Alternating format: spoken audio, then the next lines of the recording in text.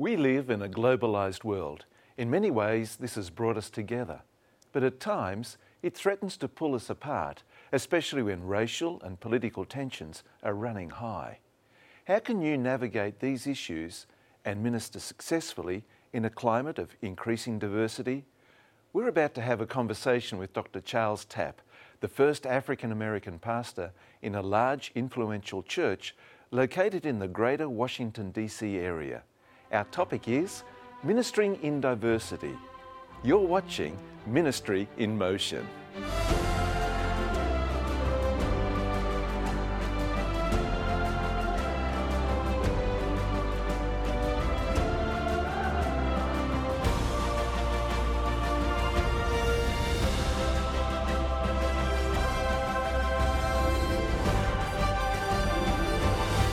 Charles, what are some of the challenges of pastoring an extremely diverse congregation? That is a very good question, and I say that because I always say to my congregation that our biggest asset is our diversity, but our greatest challenge is also that diversity. Our particular church has probably over 100 different people groups Wow. that are represented. So you can imagine the different challenges that presents. But one of the ways in dealing with that is simply being biblical, being practical, letting people know that you care. You know, I love what Teddy Roosevelt, one of the former presidents of the United States, says, that people don't care how much you know until they know how much you care. Yeah. So my goal in going into this particular congregation was not to be the first African American pastor, but it was to go in to be a pastor that let this congregation know, first of all, that I cared for them. But one of the things that I did have that was an advantage to me was because I served at this particular church several years ago as an associate pastor. So they kind of had an idea, you know, of who I was. They knew for the most part who they were getting, but that still didn't erase many of the challenges, you know, that I was confronted with going in, because I was not naive. You know, we live in the world, the church is part of the world. So some of the same issues and challenges that our world faces, the church faces those same kinds of challenges. So, you know. I didn't mean to interrupt you, but is it sometimes a case of you can walk into conflict almost innocently because of Almost the... definitely. Because of the cultural differences, yeah. and you have to understand what they are. So one of the things that I did was just to let people know that I care. So I would get involved with different, you know, people groups that were there, some of the activities that they would get involved with, some of the socials, some of the foods. I think I gained several pounds after the first couple of months. And when they discovered that I was just like anybody else, you know, I may not have been from India, but I love samosas. Yeah. I love the cultural mix of this particular congregation. And they finally got the idea that I didn't go there to lift up the African American pastor. You know, as Jesus says, you lift me up. Yeah. And I will draw all men, not to you, but to myself. So my goal is not to be a black pastor or a white pastor, whatever the case may be. My goal is simply a pastor who lifts up Christ and allows Christ to draw others, not to me, the pastor. I'm just the conduit. Yeah. I'm just the vehicle, but to draw people to him. Yeah. You know, in my pastoral experience, I had an experience where planting a new church and quite a significant group in the church, English wasn't their second language. Right. Actually, English wasn't their language. Right. And yet, they loved people Yeah. in a beautiful way that transcended language. Right. And they loved me as the pastor as well. Yeah. It was a lovely experience. Because they recognized that you cared. You know, Yeah. one of my favorite quotations from the Ministry of Healing, I believe it is, by Ellen White, page 143, she says, Christ's method alone will bring success in reaching people. And a lot of times when we read that, we think that she's talking about those outside, beyond the walls of the church. But that principle works well within the context of the local congregation, especially if you've got such a diverse congregation like we do at Sligo Church, but she said that he had sympathy with people, he met their needs, he had compassion for them, and then he said, "Come and follow me." So I learned very quickly that I had to let people know that I cared, that I sympathized with them. When they cried over the loss of a loved one, I went to the home, I went to the funeral, even if I'm not conducting the funeral, because we have a large staff of about 7 pastors, so I don't always have to do every funeral, every wedding, that sort of thing. So even if I'm not leading out in the service, I'm there. I'm at the burial site. And that speaks, doesn't it? Of course, because people don't care how much you know until they know how much you care. And it's not that they forget that I'm a black pastor, or that I'm an African-American pastor, or the first African-American senior pastor at this particular church, but it's not an issue. Yeah. And honestly, there have been some that it was an issue for. Not because of anything that I necessarily brought to the table, but because for them, where they were in their growth process, that's not something that they could, deal with and feel comfortable with. And that was fine. Yeah, yeah. You know, when you look at culture in terms of just the secular sense, right? And I'm sure you're familiar with this, where if a person has an original culture, right, and then they move to a second country, right, there's the second culture, well, they end up being a third culture person. That's correct. Could it be that your church, in a sense, has a unique culture in much the same way an individual can have a third culture? Now, that makes a lot of sense, and even especially with the children. They have old world parents, but they're brought up in this new world, and they have challenges not just within the church, but they have challenges within their own homes, which creates another set of difficulties and another set of problems that you've got to work through, because the children, they're Americanized, and they see things completely differently than their parents do, who are from another country, a native land. Yeah. Yeah. Now, you've got a very high profile, Charles, and I think everyone would know that the church that we're talking about is Sligo. Sligo, right. And, in the Seventh-day Adventist denomination, there's kind of the Dime Tabernacle, and then there's Sligo. And we mentioned it before, that you're the first African-American pastor there. Right. How is it to be that first one there in such a historic Adventist kind of, because this is Tacoma Park, and for viewers, this is downtown Seventh-day Adventism. That's correct. That's correct. There's no more downtown than that. Right. So, how is it being such a profile African-American pastor in that community, in that church, and being the first to do it? This is Neil Armstrong sort of stuff. Honestly, it really wasn't a big deal for me. I think it was a bigger deal for individuals outside of the church, even some of my comrades in ministry. It was a big deal for them. I got many calls and texts and emails from all over the globe. Man, is this a rumor? Is this right? Is this the truth? But I went in, as I said before, I had served this congregation before for about 3 years as their pastor for young adults. Here's the thing about working with youth and young adults. When they get older and they're looking for a pastor, you're probably on that list.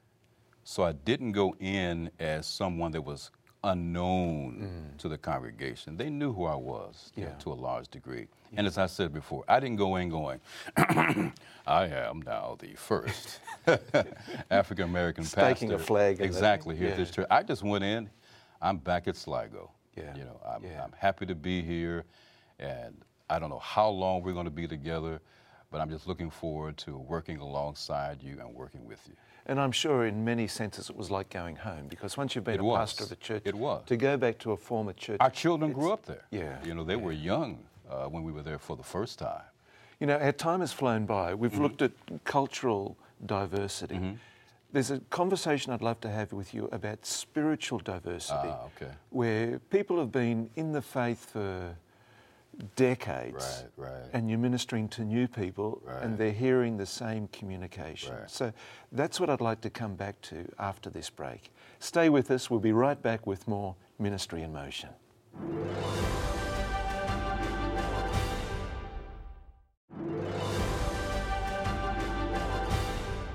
Welcome back to Ministry in Motion. Our topic today is Ministering in Diversity, and our guest, Dr. Charles Tapp. Now, Charles, when you're at Sligo Church, it's a university campus. Right, it's the main church. Right. You've got a lot of diversity culturally within the congregation. Then you've got this spiritual diversity within the church itself. Right. But at Sligo Church, there's even an extra dimension to this, and it is a frightening dimension for some, because the university where you are has a very high-profile radio station, WGTS. Number 2 in the nation, I believe it is. Yeah. Number 2 Christian radio station in the nation. So when you preach your main weekend sermon, it not only goes to a spiritually diverse congregation, it's going out to the world. Yeah. And to Washington's no Bible Belt city. You better believe it. Yeah. So there's a lot of diversity, spiritual diversity, that's hearing your sermons every week. Now, a pastor in a local church has that element of diversity too, where you've got new people perhaps there for the first time hearing the message. How is it preaching to mature Christians and also to new people for the first time? How do you do it? That is a very good question. One of the things that we discovered early on, and let me just give a little background to this. Early in the day, the entire service was broadcast over the radio, but of course that's changed over time, and we've now packaged it to a 30-minute broadcast, which includes the message and some commercials that we insert at the beginning and at the end. But we were trying to come up with a name for this broadcast. We couldn't call it the Sligo Church Service. Who would listen to that? So I was sitting down with our producer one day, and I said, however we frame this, the phrase "for life" has to be in there, because that's what it's all about. It's for life. And then he said, yeah, but then you have to have truth or word in there somewhere, because this is about the Word of God. And then I said to him, what about simple truths for life? And that's how we frame this. So when I get up to preach, it's about making it simple, which means practical, for life, the Word of God, and how it fits into everyday life.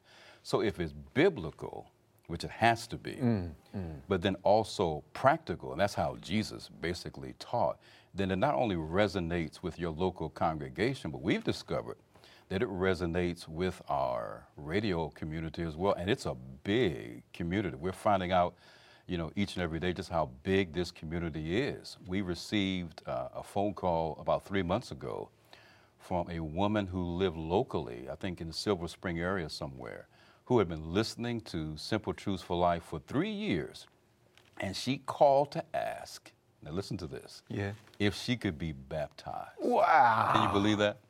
Because she had been listening to Simple Truths for Life for 3 years, having no idea that you could tune into the entire service, online over the internet, which she started doing.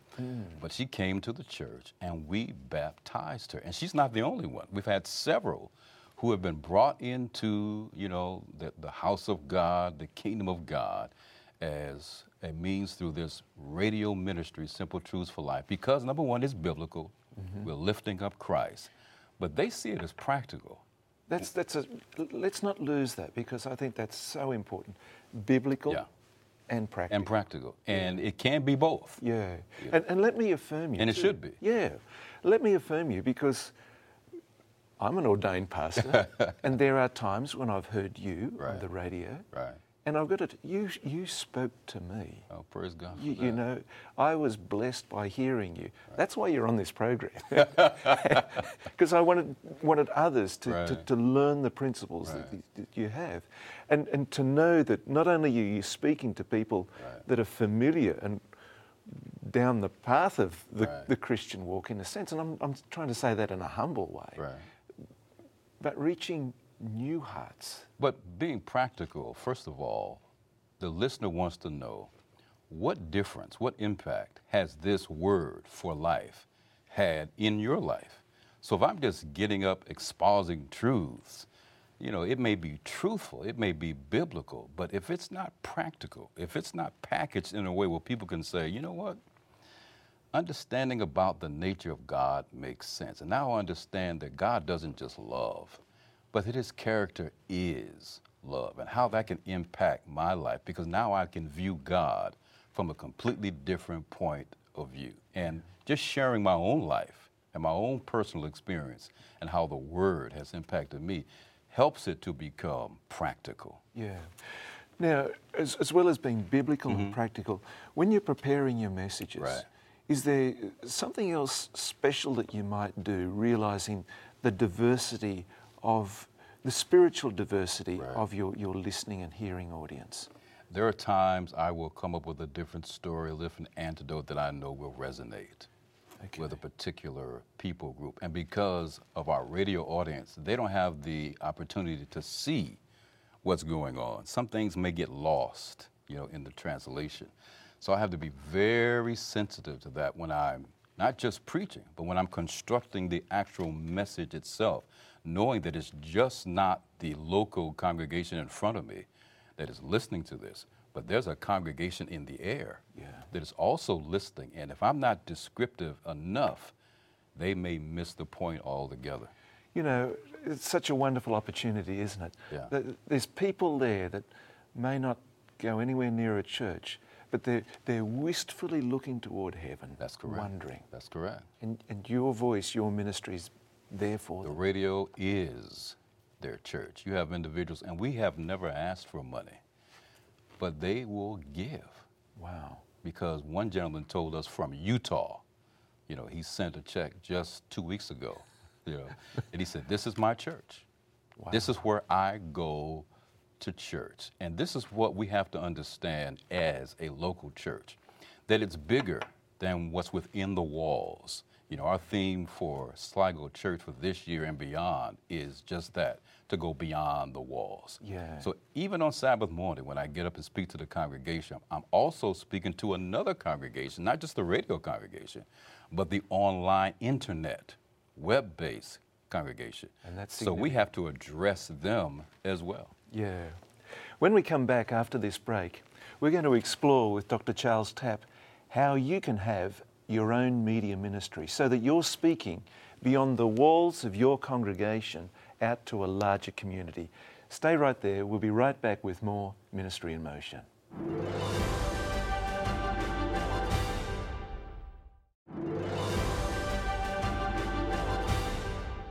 Welcome back to Ministry in Motion. Our topic today is Ministering in Diversity, and our guest, Dr. Charles Tapp.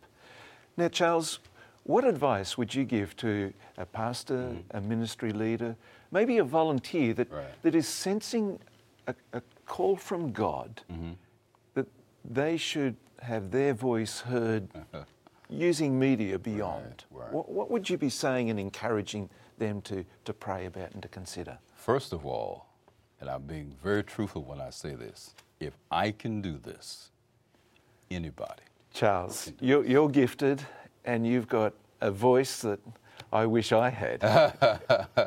Seriously, if I can do this, anybody can do this. Let me tell you why. When I was a child, I stuttered. You're kidding me. No, I had a serious stuttering problem. I could not pronounce letters, or words rather, that began with the letters L, M, or N. And I'll never forget my mom asking me one day to go next door and ask our neighbor for some bread. And I would go to the home, and I knocked on the door, and while I'm waiting for them to come, I'm practicing what I'm going to say. And it went something like this. Mother said. And I would be patting my leg at the same time while I'm trying to get this out. To add insult to injury, I also had a very high, extremely high-pitched voice as a child. So much so that when someone would call our home and ask for my mother, and I would answer the phone, they would say, "Hello, Mrs. Tapp." And I'm not exaggerating. I'm sitting here stunned, Charles. No. I can feel my mouth hanging open. But I'm telling you the honest truth. But one day, I would never forget it, I stood in front of the mirror and I asked God, I said, God, one day I would love to be in radio. I would love to be a radio announcer. I would even take a hairbrush back in the day when I had hair, and I would stand in front of the mirror and use this brush acting like it was a microphone. And I would, but one day I woke up and I went to my mother's bedroom and I knocked on the door and she said, "Come in." And I said, "Good morning, Mom." And she looked like this. She said, "What's wrong with you?" And I said, "What are you talking about?"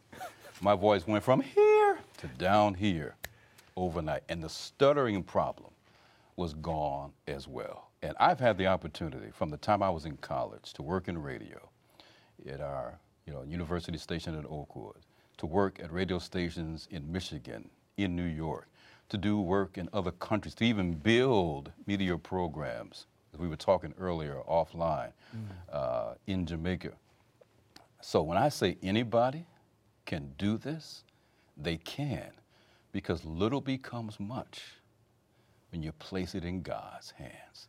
It's as though the Lord has placed a coal from the altar on your Of course He has. And He can do the same thing with anyone else. It's not about having the talent or having the knowledge. Anybody can gain the knowledge. But it's about having God place His hand on your life. And He placed His hand on my life back when I was a child. And if it had not been for that, I would not be talking with you today.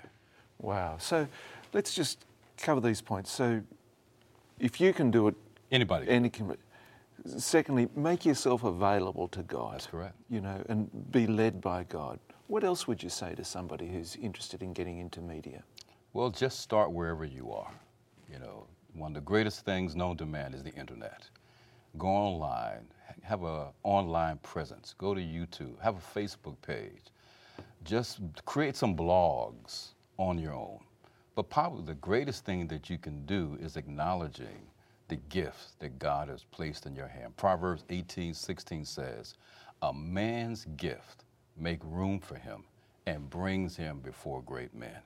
So whatever gift I have, it doesn't matter what it is, if I use it to the glory of God, God will use it to open doors. For me, it happens to be radio and media, and it's opened the door for us to even be here today. For someone else, it may be something completely different.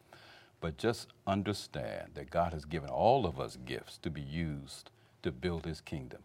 Give that gift back to God, and there's no telling what God will do with it. Exactly. So this was something that you were eager to do, but it's something that you weren't, what would you say, driven by ambition or anything like this? Not at all. This was something that you just wanted to be a tool in God's hand. But think about it. I did not have the equipment to do it, meaning the voice or being able to speak to actually do what I'm now doing. It was God who brought that. So all I did, I was willing. Yeah. And God takes your willingness. Yeah. Let's explore more about your equipping for this. Okay, so what else do you think has equipped you for the ministry that you have? Well, the multicultural aspect of the ministry. When I was in college, I had an opportunity during the summer to work in several multicultural congregations. I remember the first time I did it was in California. It blew me away. I had never really been introduced to that kind of environment, to that kind of setting before. And I remember saying at the end of that summer, wow, this was great. Having no idea that as a student in college, fast forwarding years later, that I would have an opportunity to pastor several multicultural congregations, but God knew. And He was preparing me back then, allowing me to become open to the idea. And as I said at the beginning of the broadcast, it's not about being an African-American pastor, a Caucasian pastor, a Filipino pastor. It's about being a pastor who lifts up Christ. And if I lift Him up, and if you lift Him up, all people will be drawn to Him. And it's not my job to do the drawing. I just do the lifting. Yeah. Charles, that's a wonderful testimony, and thank you for your ministry. Thank you for how you've spoken to my heart, being a listener, WGTS at times, and also to the greater Washington, to Utah.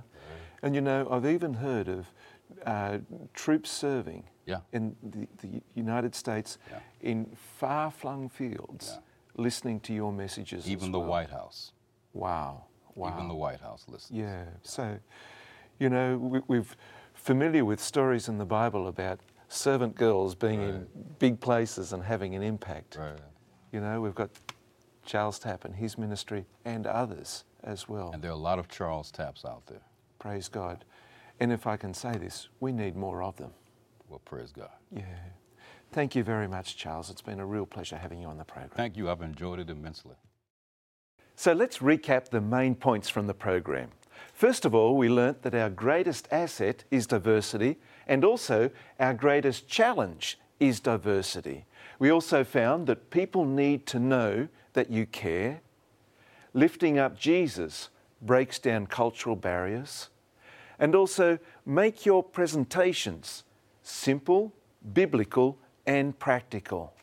We also found that make yourself available to God is very significant, and start where you are. Thanks so much for joining us on Ministry in Motion.